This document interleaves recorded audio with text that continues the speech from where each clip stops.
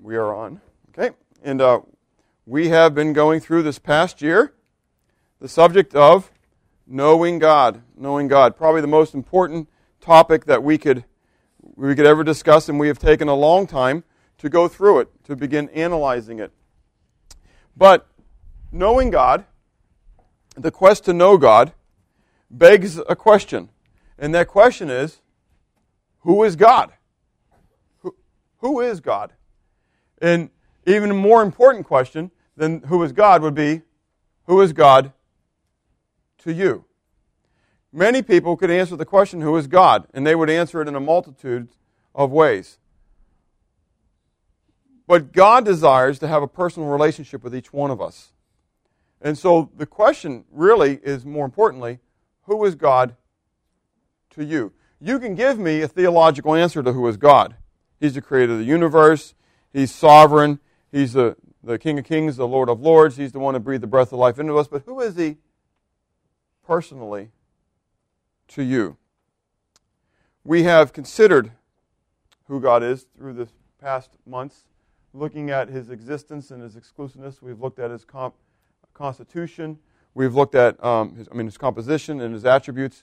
But today I want to look at probably one of the most profound aspects of God, being that it is Father's Day as well, and that is that God is our Abba. God is our Father. If you know Jesus Christ as your Savior,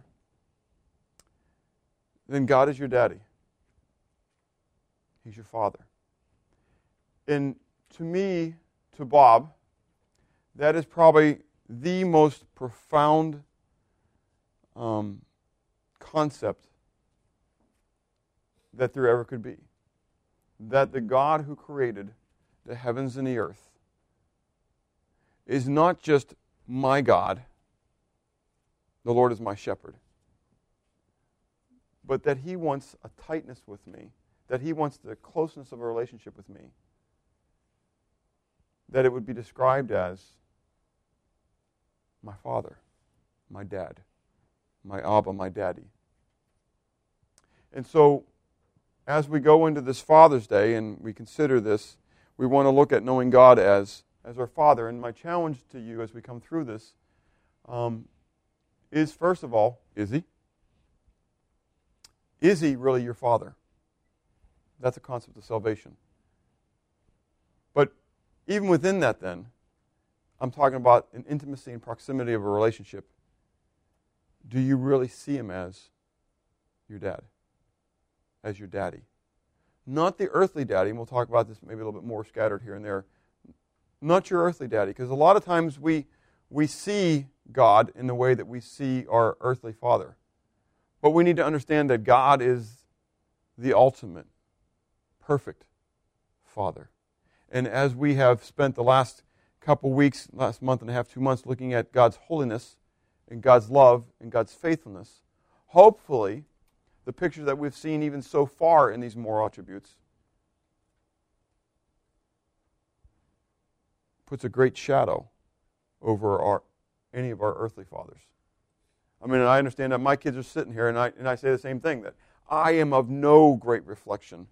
And so this week, even at the Home Depot, I was going to make a return, and I had all my receipts there for all the things that we were returning, and the clerk says, "Boy, you're awesome." And I said, "No, God is awesome, and I'm just a very poor reflection." And it's a true statement. God is awesome. And as a father, God is awesome. And on earth, we have very poor reflections. No matter how good of a father or bad of a father you have, he is nowhere near the reflection that your Heavenly Father is. Do you see God as your Father? As such, then, we read earlier from Romans 8. Turn back to Romans 8. Because in the book of Romans 8, 8 to 17, is where we looked at, and we read 1 to 17 for our scripture reading. But in Romans 8, 8 to 17, we read this concept of where we can call God our Abba Father, and we're going to see it elsewhere as well. But here in this passage in Romans 8, we are told as well that we cry out Abba Father to God because we have been given the privilege of sonship. And in this passage, verses 8 to 17, I'm going to read them again, just for our remembrance, and then we're going to be looking at other passages as well. We see three phases of this sonship. We're going to see the process of sonship, of becoming a son of God. We're going to see the evidence of sonship, and then we're going to see the benefit of sonship as well. But beginning of verse 8, we read, "So then, those who are in the flesh cannot please God. Those who are in the flesh cannot please God. But you are not in the flesh, but in the Spirit, if indeed the Spirit of God dwells in you. Now, if anyone does not have the Spirit of Christ, he is not his. And if Christ is in you, the body is dead because of sin, but the Spirit is life because of righteousness. But if the Spirit of him who raised Jesus from the dead," who's that? The Spirit of God, right? "Who raised Jesus from the dead, dwells in you, he who raised Christ from the dead will also give life to your mortal bodies through his Spirit who dwells in you. Therefore, brethren, we are debtors, not to the flesh, to live according to the flesh. For if you live according to the flesh, you will die. But if by the Spirit you put to death the deeds of the body, you will live. For as many as are led by the Spirit of God, these are sons of God. For you did not receive the spirit of bondage again to fear, but you received the Spirit of adoption, by whom we cry out, Abba, Father. The Spirit himself bears witness with our spirit that we are children of God, and if children, then heirs, heirs of God, and joint heirs with Christ, if indeed we suffer with him, that we may also be glorified together, and if you would, together with him." Now, as we look at this, we want to be looking as well at Galatians chapter 4, which we'll read in just a moment, which also talks about our adoption and the fact that we can cry out, Abba, Father. But that process of adoption, or process of becoming a son, is through that process of adoption. How is it that we can become a child of God? How is it to become sons of God? Well, it's through adoption. Now, we need to understand some concepts of this where we're being adopted by that. And so let's read Galatians 4 right now, okay, and bring this in. And let's talk about what these passages declare regarding our adoptions. First, Galatians chapter 4. Galatians chapter 4. Verse 1 says, "Now I say that the heir, as long as he is a child, does not differ at all from a slave, though he is master of all, but is under guardians and stewards until the time appointed by the Father. Even so we, when we were children, were in bondage under the elements of the world. But when the fullness of time had come, God sent forth his Son, born of a woman, born under the law, to redeem those who were under the law, that we might receive the adoption as sons. And because you are sons, God has sent forth the Spirit of his Son into your hearts, crying out, Abba, Father. Therefore you are no longer a slave, but a son. And if a son, then an heir of God through Christ." I'm going to turn to Ephesians 1. It might be just a page or two for you in your Bibles. Ephesians chapter 1, beginning at verse 3. It says, "Blessed be the God and Father of our Lord Jesus Christ, who has blessed us with every spiritual blessing in the heavenly places in Christ, just as he has chosen us in him before the foundation of the world, that we should be holy and without blame before him in love, having predestined us to adoption as sons by Jesus Christ to himself, according to the good pleasure of his will, to the praise of the glory of his grace, by which he has made us accepted in the beloved." Turn back to the book of John, chapter 1.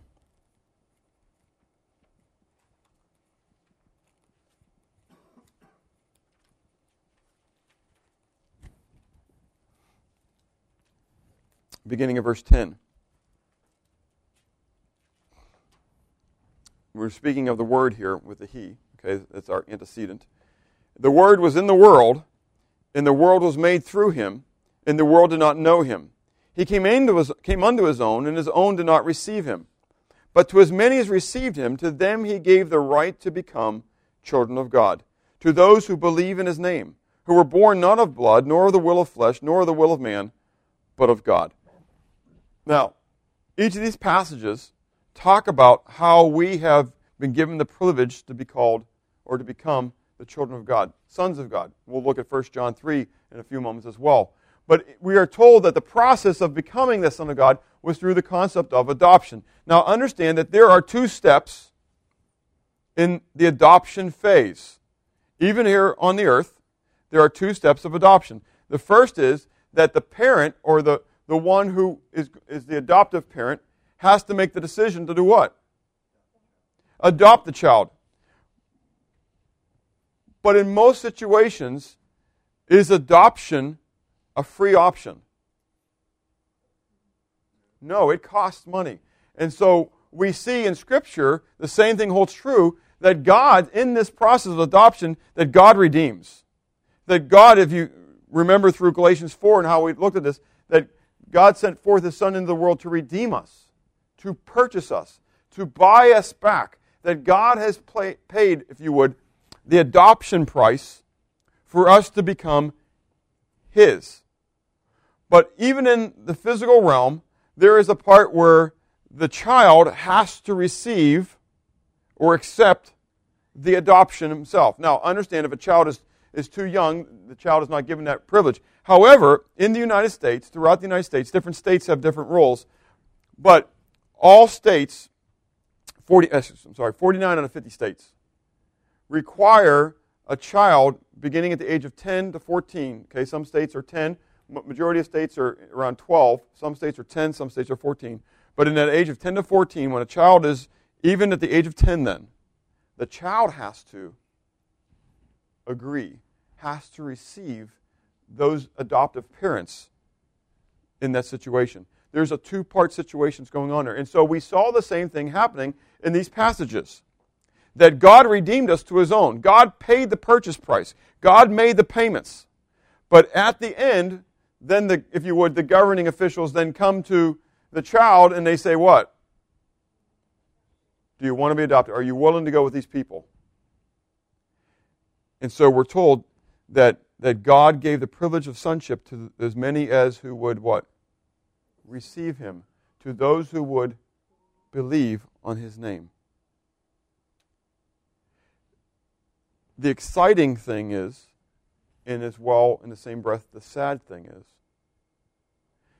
is that God has paid the purchase price, the adoption price, for every single individual on the face of the earth. That God would desire to have all men to be saved and come to the knowledge of truth. That God would desire all men to be adopted into His family. And the sad part about it is there are many people who are what? Rejecting it. My Father is rich in houses and lands. He holdeth the whole earth and the world in His hands. My Father owns everything. You know, and it's so nutso, because if somebody in the earth had a physical opportunity to be adopted by a millionaire or billionaire or whatever, how many of them do you think would accept that? Huh? All of them. Because they're looking at what? Temporal, worldly things. But my Father, my Abba, owns everything, not only that billionaire has, but that every billionaire in this world has. He owns the planets. He owns the stars. He owns the constellations, the galaxies. It's a phenomenal thing. And whatever I need will always be at my disposal because of my Father's great love and faithfulness toward me. But how many times we would rather have and be adopted by ones who own temporal things rather than He who owns it all. And so, this process of sonship, have you received it? Have you accepted what God has done for you? Or have you rejected and said, no, I'll wait for another. Thank you very much. The evidence of sonship is really a lot of what we want to talk about today, which is very exciting. And if you are His child, your life will bear witness to it. There is something about being a child of the King that will become demonstrative to those around you.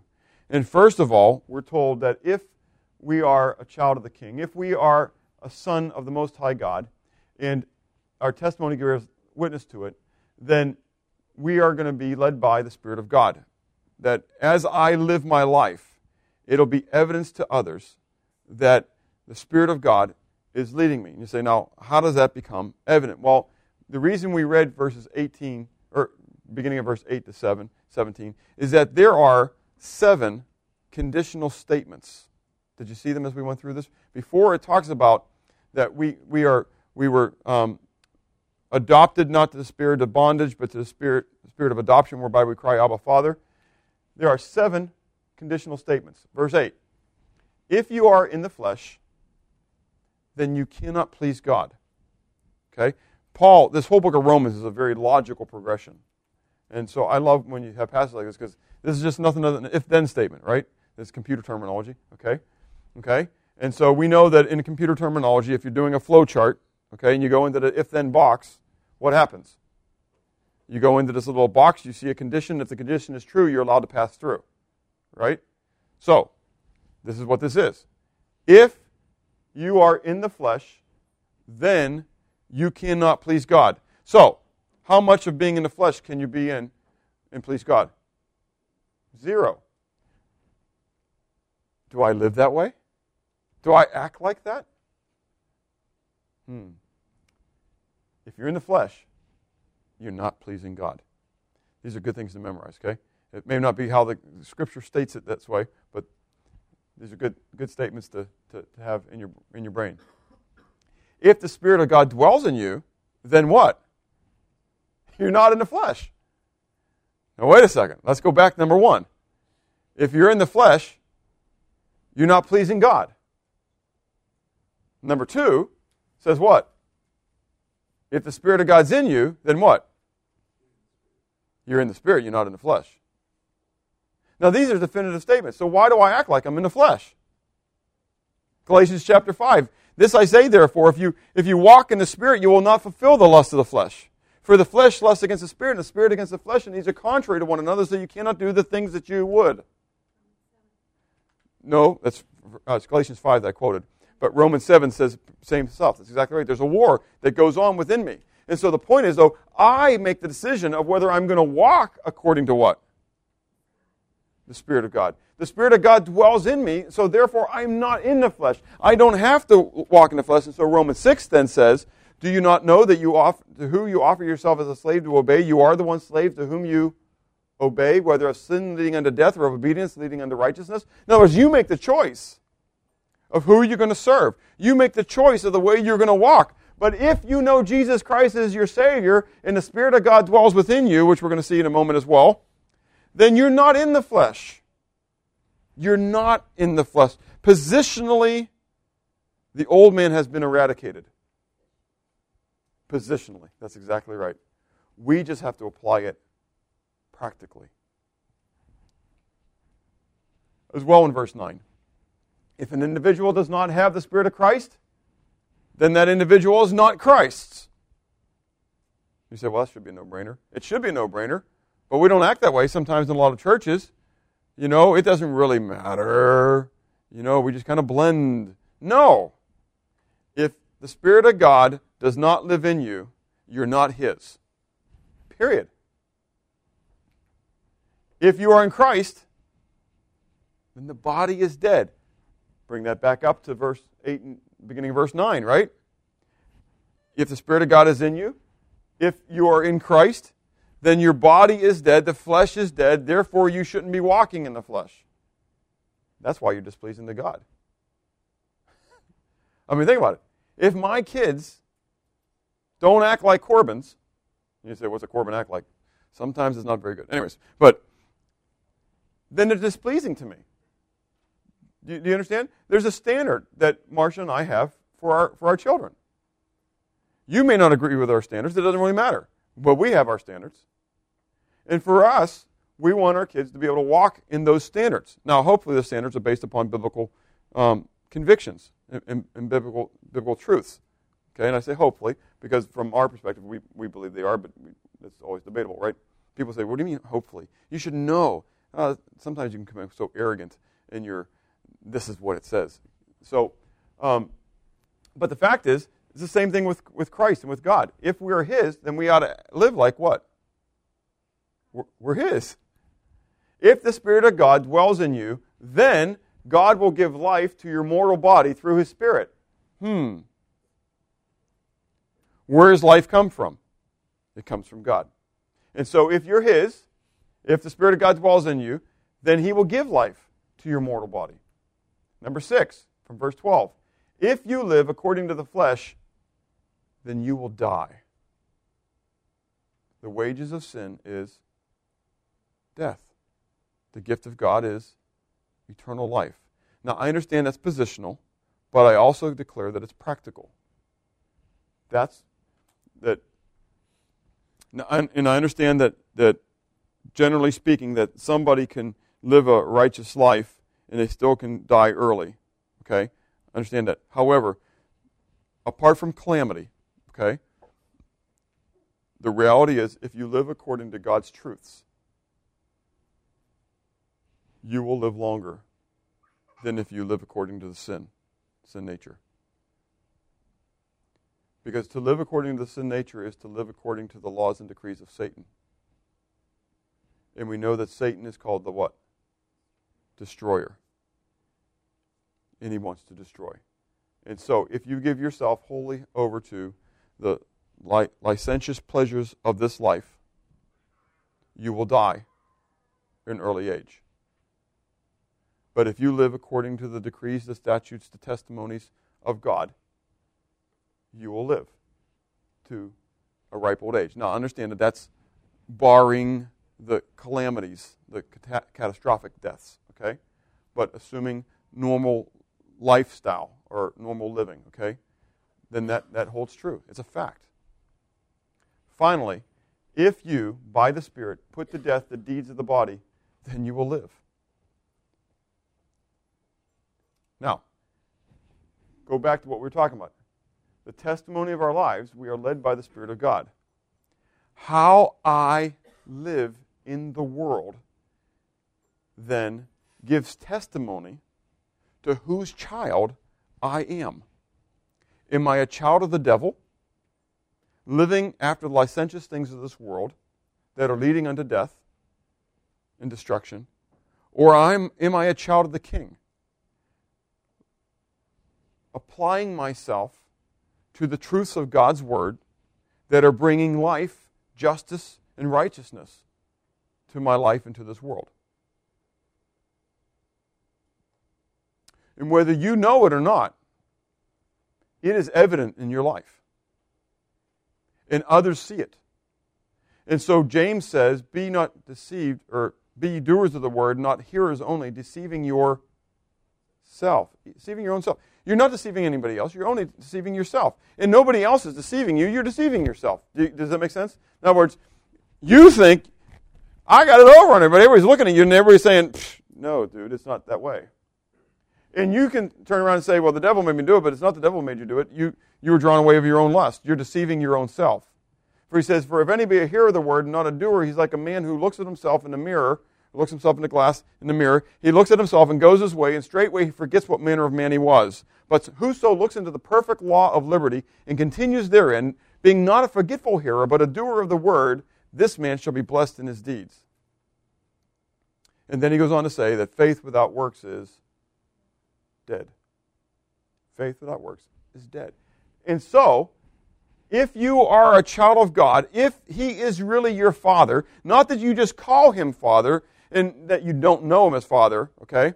But if He's really your Father, if God is really your Abba, if He's really your Daddy, then ultimately your life is going to reflect it. Because when Christ comes into your life and the Spirit of God comes into your life, then the works of the flesh eventually and continuously are eradicated. And you will walk according to the Spirit and not according to the flesh. And so you have to ask yourself, Are you walking according to the flesh? Or are you walking according to the Spirit?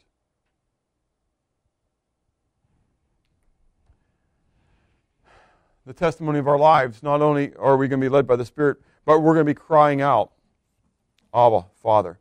Now, I think this is really neat from two sides here. First of all, we see the description of our cry. I'm going to talk about the description of our cry because this word for cry is a halu. Now, honestly, I've never heard of the word halu before this past week. Okay, but the halu is what they would use to catch someone's attention, to urge on, and so they would halloo when they were doing the fox hunts and stuff like that. They would halloo, they would cry out to get things going, and stuff like that. And so it's that kind of a concept. It's to get somebody's attention or to urge something on. And this word for cry here is the same word. And so a synonym of it, okay, both in the Hebrew and in the Greek here, because we're going to look at it because these are tied together. This is really kind of fun. Is another word which means to shriek. Okay, or just a kind of idea. This word doesn't necessarily mean that, but it's a close synonym of it. So it kind of has it together because the idea is when you're doing what? You're getting somebody's attention. That's exactly right. So the idea is that it's that you want to be heard.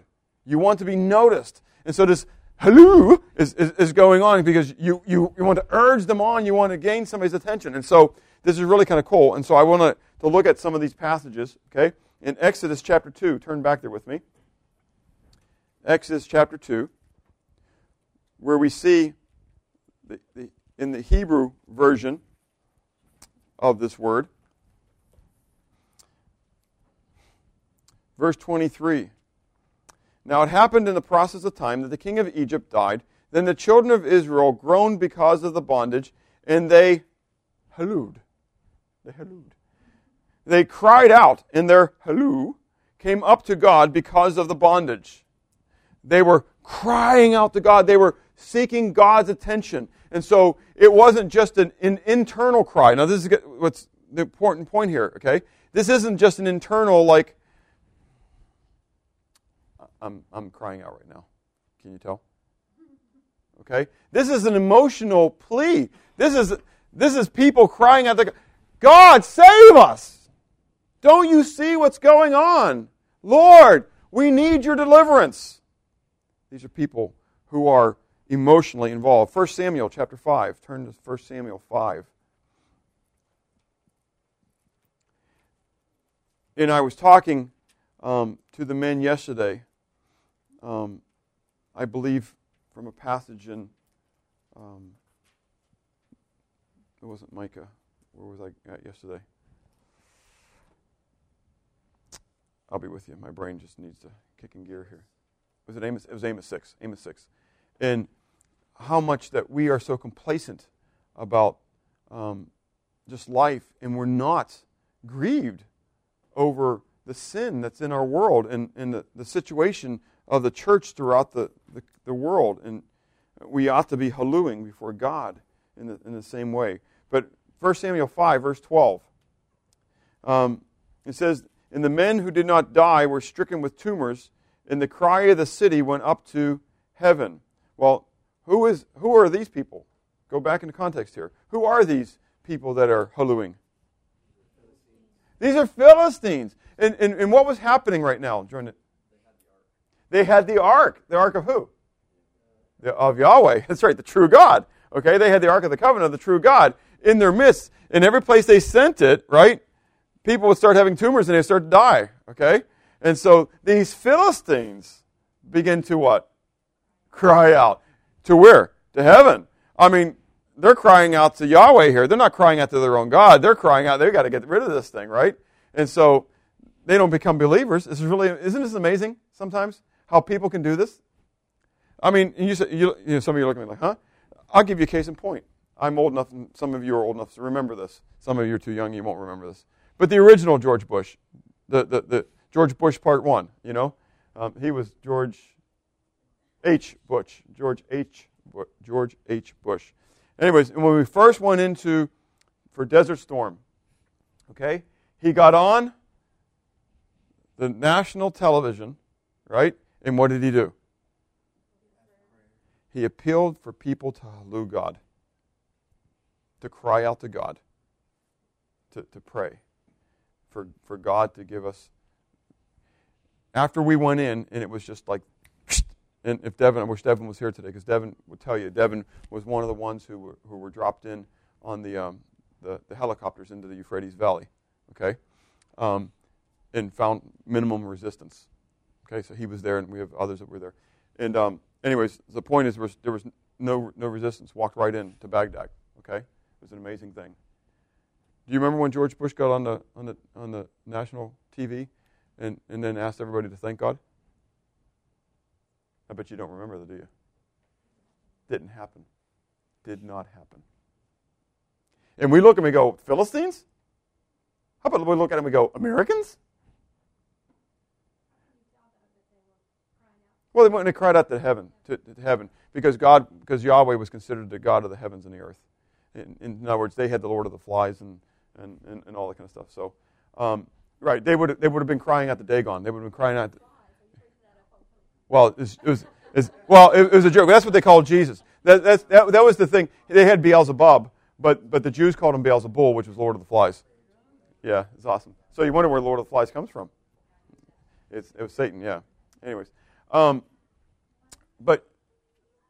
what? Oh no, I never thought of the book that way. It is. That's what it's all about. And it's the pig's head with the flies going around it. Mm-hmm. It's Satan. Yeah, it's amazing how much theology is really in all these books out there that we don't think about. We give our kids when they're younger and we teach them theology. It's an amazing thing.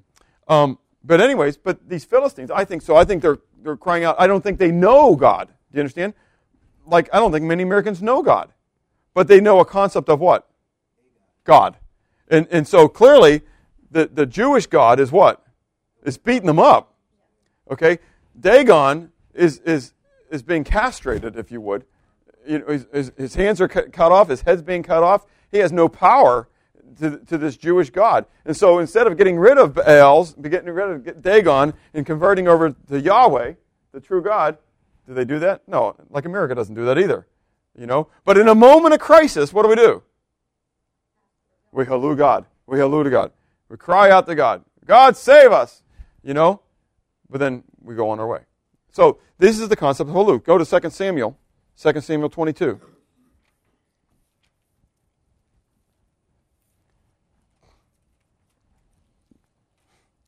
Verse 7, but we'll look at verse 6 for the context. When Saul heard that David and the men who were with him had been discovered, now Saul was staying in Gibeah under a tamarisk tree in Ramah, with his spear in his hand and all his servants standing about him. Then Saul said to his servants who stood about him, oh, I'm sorry. I'm in 1 Samuel. I'm reading the wrong thing. No, it's 2 Samuel. Thank you.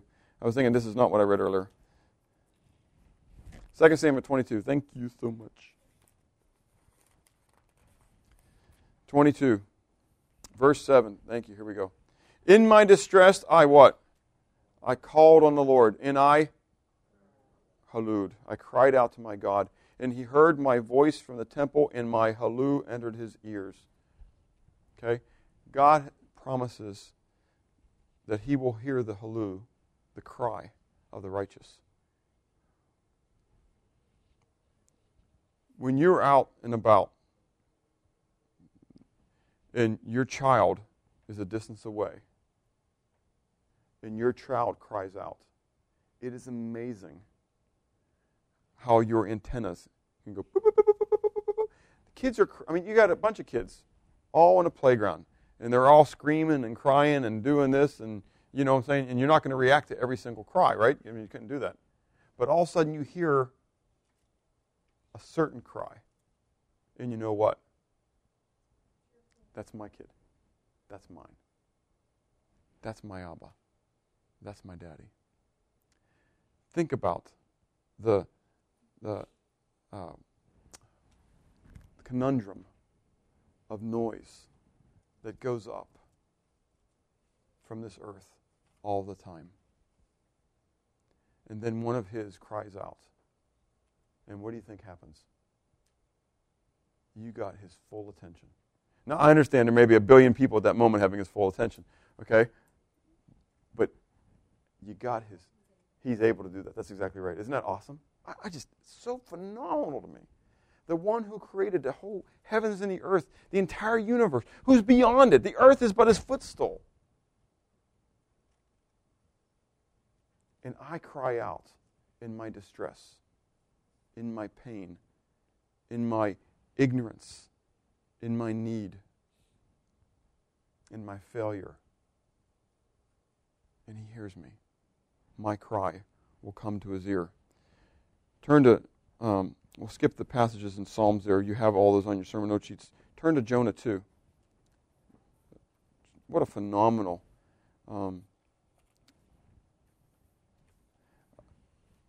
chapter 2 of Jonah is just utterly incredible. I mean, I don't know if you've ever stopped to ponder. I mean, not necessarily all of his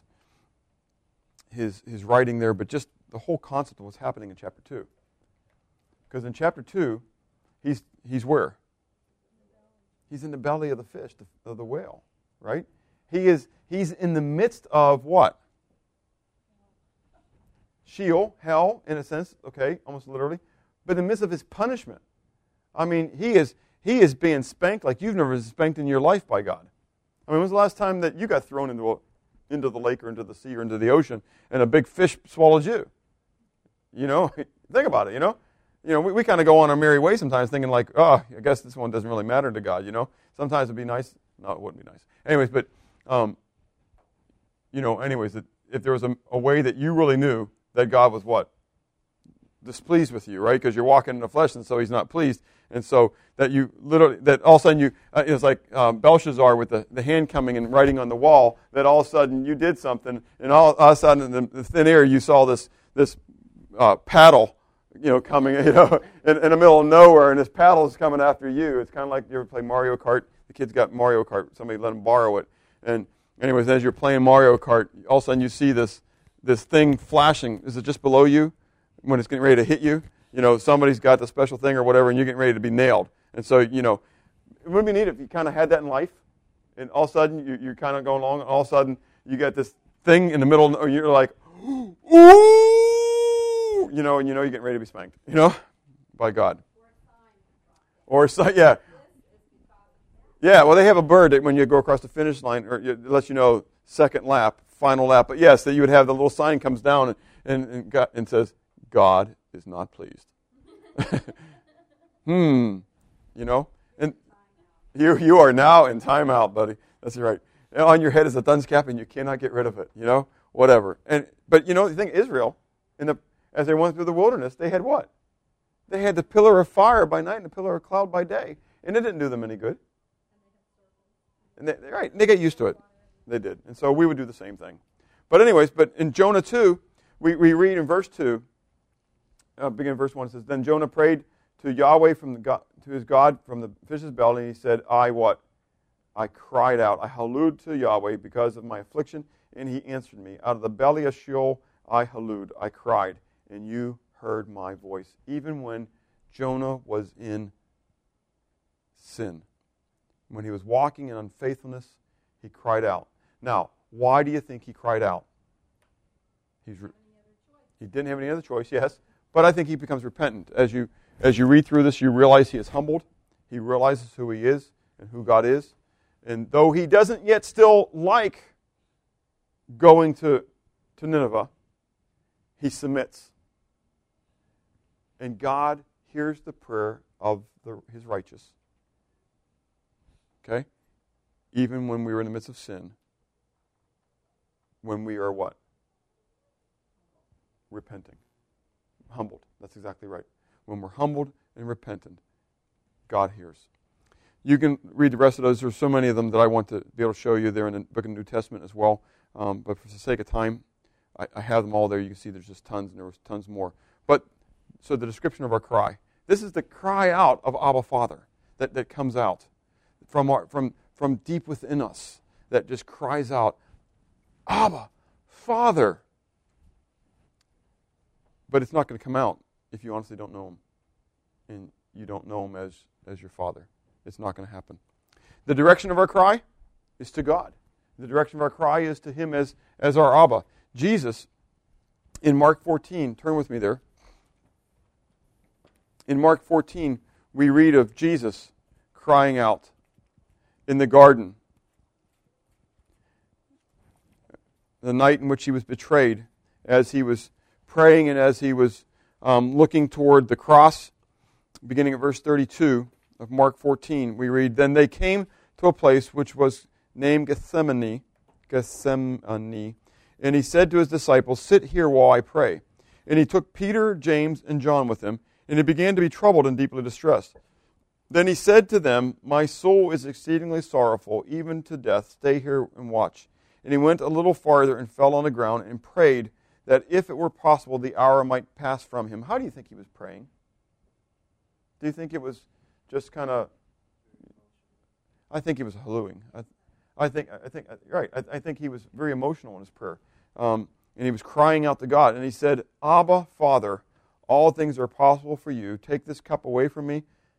Nevertheless, not what I will, but what you will." So even in the midst of this crying out to God, he wasn't seeking his own way. Do you get it? He was seeking strength. He wanted the Father's will. In the flesh, there was great pain. But basically, it's just help me get through this process. If there's any way that this could be removed, wow, I'll be awesome. However, what I really want is your will to be done. So give me strength to keep marching on.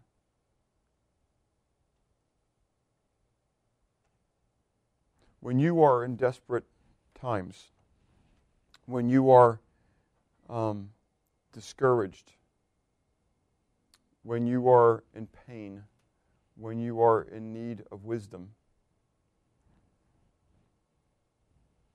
where or to who do you halloo? Where do you turn? Who do you cry out to? What do you cry out to? Is it the internet? I mean, the internet's got everything. It's got all knowledge, right? I mean, I think it's Daniel 12, man, and where it talks about information will abound. I think that's the internet. I mean, I really do. I mean, it's amazing to me. Just go to Wiki. Wiki's got it. Wiki it. You know, that's right. I mean, let's find out. What's God's will for this? We can Wiki it. Let's put it on Google. You know, God's will for whatever. You laugh, but honestly, it's happening. People are turning to the internet for answers rather than turning to God. Now, I'm not saying that God won't use the internet or some other source to assist in giving wisdom. Do you understand? But your first inclination, where do you go for assistance? Do you go to Daddy? Do you go to your Father? I think it's pretty cool when my kids bring me stuff to fix. I don't know why they bring it to me. Wrong person to bring it to. But it's still pretty cool. Because when they're younger, now they understand the older ones, they figured it out. But anyways, but the younger ones still bring stuff to me, right? Why? Because dads can do anything. Dads can fix anything. Dads can fix anything. I mean, so, you know, Anna gets the bump on her head or on her finger or on her elbow on her whatever, and she does what?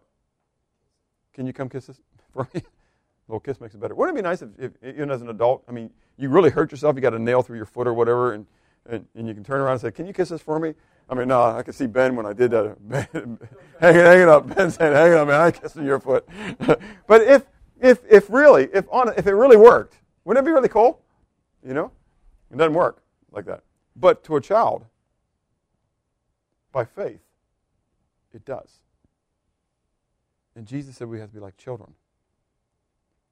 And we come by faith to our Abba, to our Father, and we cry out to Him, knowing that He, as the perfect Father, can fix anything.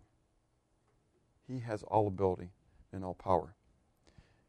The testimony of the Holy Spirit, the description of our cry, direction of our cry, and then we have the testimony of the Holy Spirit that's in our life as well. You know, how do we know the evidence of our sonship is the testimony of the Holy Spirit? In 1 John chapter 2, let's turn back to 1 John. We have a couple passages there we want to look at with the Holy Spirit ministry in our life. But in 1 John chapter 2, beginning at verse 20, we read, "But you have an anointing from the Holy One, and you know all things." Now, isn't that an interesting thing? You have an anointing from the Holy One, and you know all things. "I have not written to you because you do not know the truth, but because you do know it, and that no lie is of the truth. Who is a liar but he who denies that Jesus is the Christ? He is Antichrist who denies the Father and the Son. Whoever denies the Son does not have the Father either. He who acknowledges the Son has the Father also." Drop down to chapter 3, verse 23. "And this is the commandment that we should believe on the name of his Son, Jesus Christ, and love one another as he has commanded us. Now he who keeps his commandments abides in him, and he in him. And by this we know that he abides in us, by the Spirit whom he has given to us." Chapter 4, verse 13. "By this we know that we abide in him, and he in us, because he has given to us of his Spirit. And we have seen and testified that the Father has sent the Son as the Savior of the world. Whoever confesses that Jesus is the Son of God, God abides in him, and he in God." Drop down to chapter 5, verse 6. "This is he who came by water and blood, Jesus Christ, not only by water, but by water and blood. And it is the Spirit who bears witness, because the Spirit is truth." Now, I understand in some of your versions you're not going to have verse 7, okay? But in mine it's there. "For there are three that bear witness in heaven, the Father, the Word, and the Holy Spirit, and these three are one. And there are three that bear witness on earth, the Spirit, and the water, and the blood, and these three agree as one. If we receive the witness of men, the witness of God is greater, for this is the witness of God which he has testified to his Son. He who believes in the Son of God has the witness in himself. He who does not believe God has made him a liar, because he has not believed the testimony that God has given his Son. And this is the testimony that God has given us eternal life, and his life is in his Son. He who has the Son has life, and he who does not have the Son of God does not have life.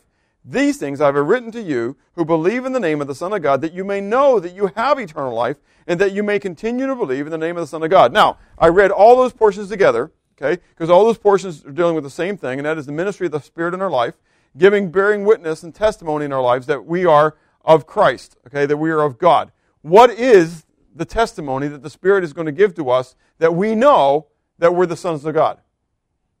In those passages, we just read those 4 or 5 coming through 1 John. What did it say? What was the ministry of the Holy Spirit in our life that's going to let you know that you know Jesus Christ as your Savior? That you are a child of God, that you're a son of God? Got to go back and read them now. What does it say? I'm not helping you out. Okay, he's given us eternal life. How do you know? How do you know he's given you eternal life? Okay, he who has a Son has life. That's a true statement. Okay, but what's going to be declared by you? You're going to confess him? Go ahead. Accept Jesus Christ as your Savior, but he doesn't say that necessarily. It's the confession part that we're going, because that confession is that. That's exactly right. The confession that Jesus Christ came from the Father, was in the flesh, that he is God in the flesh. That is what, when you declare that Jesus Christ has come in the flesh, that there is the Father and the Son, that there's the deity of Christ. Okay? You read them again, okay? If you cannot state that, then you're not his. If you can proclaim it, then you're his. Because Paul says to the Corinthians that nobody can declare him Yahweh, can declare him Lord, except by God. You're not going to declare that Jesus Christ is God unless you're his. Think about it. You look out to the rest of the world. What are they going to say about Jesus?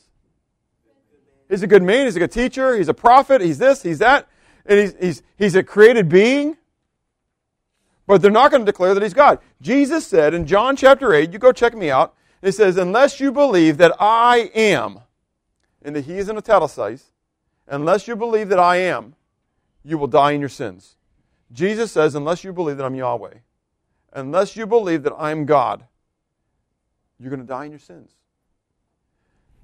The testimony of the Holy Spirit that cries out within you is that who Jesus is. That's why Jesus says that about the blasphemy of the Holy Spirit is the unforgivable sin.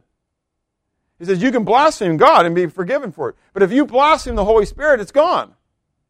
Because it's the ministry of the Holy Spirit that leaves you to the testimony that Jesus Christ is God. That's why Jesus said, "When it's profitable for you, for me to leave. Because if I go, I'm going to send you the Holy Spirit." And what's the Holy Spirit's job? To convict you of righteousness, judgment, and sin, but to lead you into all truth and to point you to who? To Christ. And what about Him? That He's God. And Jesus' job was to point you to who? The Father. Isn't it pretty cool? And so, if you can declare that you know that Jesus is God, there's a good indication that you're probably His. That's a testimony of the Holy Spirit. Now, you may be struggling with the flesh and the spirit thing. Remember what we talked about that before, okay? All those if-then statements.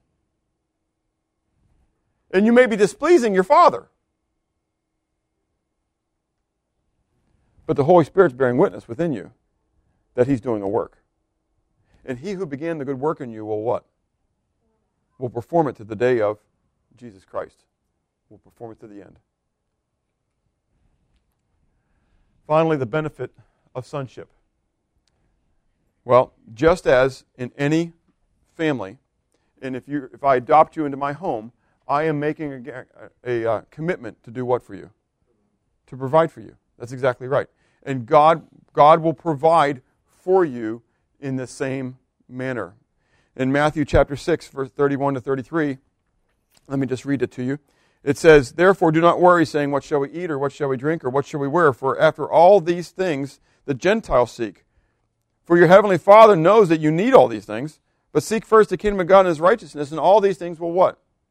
Be added." So why are you worried about what you're going to wear? Why are you worried about what you're going to eat? Why are you worried about where you're going to live? Because you're not seeking Him. You're seeking the things of the world. That's what we're talking about Sunday school. If you weren't here for Sunday school, shame on you. You should be here. There's a lot of learning, a lot of good stuff. But the fact is, we're talking about the idolatry thing again, and how Israel was turned away from God, and how we as Christians turn away from God, and we seek after other idols. We seek after other things. And for us today in America, a lot of that is materialism. We're worshiping things rather than God. And God says, "Listen, I'll provide this for you. I'm your dad. I'm your Abba. I'm your daddy. I know what you need. You may not always get what you want, but I always provide you what you need." And too many times we're looking at our wants and not looking at our needs, and we're spending the stuff that He gave us to meet our needs on our wants, and then we're crying out we don't have what we have a need for. And He says, "I gave you that. You just wasted it." You're like the prodigal son who took the inheritance and went and squandered it in the pagan places, and then cried out saying, "What? No, I don't have anything." God will also discipline His own. God will also discipline His own. Hebrews chapter 12. We're told that if we walk in sin, if we walk in rebellion to God, and we are His child, then God will chastise us. He will, if you would, bring that paddle out of the blue, okay, and He'll spank us. If He doesn't, if God does not chastise you, you're not His child. That's what He says. Hebrews 12, read it. It says that you are illegitimate. You're not His child. Because if you're His and you're walking in rebellion, He will discipline you. Even to the point of taking you out of this world if He has to. Now, isn't that something to think about? And so last week when we took communion, 2 weeks ago when we took communion, I read from 1 Corinthians 11 and talked about the challenge to us about judging ourselves so we would not be judged, and that some were eating and drinking of the body and blood of Christ in an unworthy manner, and for that reason some were sick and some were even dying. And we don't like to think about those parts. But my Father loves me. My Father loves me too much to allow me to walk in the decadence of this world. So, what about you? Who is God to you? If you're walking down the street and someone asked you that question, who is God to you? Is He your dad? Is He your father? That word Abba, is the Aramaic word. The Hebrew word is Av, and then it goes to Ave in the Aramaic. And the Hebrew children used it as a term of endearment when they were little, and then it kind of grew to be just a term of endearment for their dad. Father is stoic. It can be endearment as well. But Ave became one that the little children would use. You know, like a lot of times your kids, when they Papa, Daddy, Dada, Mama, you know, but how many of your kids when they grow older call you Dada or Mama? You know, Mom, Mother, Father, you know. It's Dad, Daddy. Is that who God is to you? He wants to be. That's why He has a relationship with you. Do you know Him as your Abba? This is Father's Day. It seems to me to be a great day to reflect upon my relationship and your relationship to God. Today we will honor earthly fathers. Wouldn't it be an awesome day to renew ourselves to begin to honor our Heavenly Father? Do you have an inheritance waiting for you in God's house? That's one of the great benefits of being a son. You have inheritance waiting for you. You are a child of the King. And whether it is a room in His mansion or whether it is a mansion on your own, you know, people, I love the debates on that, you know. And I think this really doesn't matter. The point is I'm going to be what? I'm going to be with Him. I'm going to be with my God, my Father. This is so awesome. Do you have that promise? Do you know that to be true for you? Let's turn in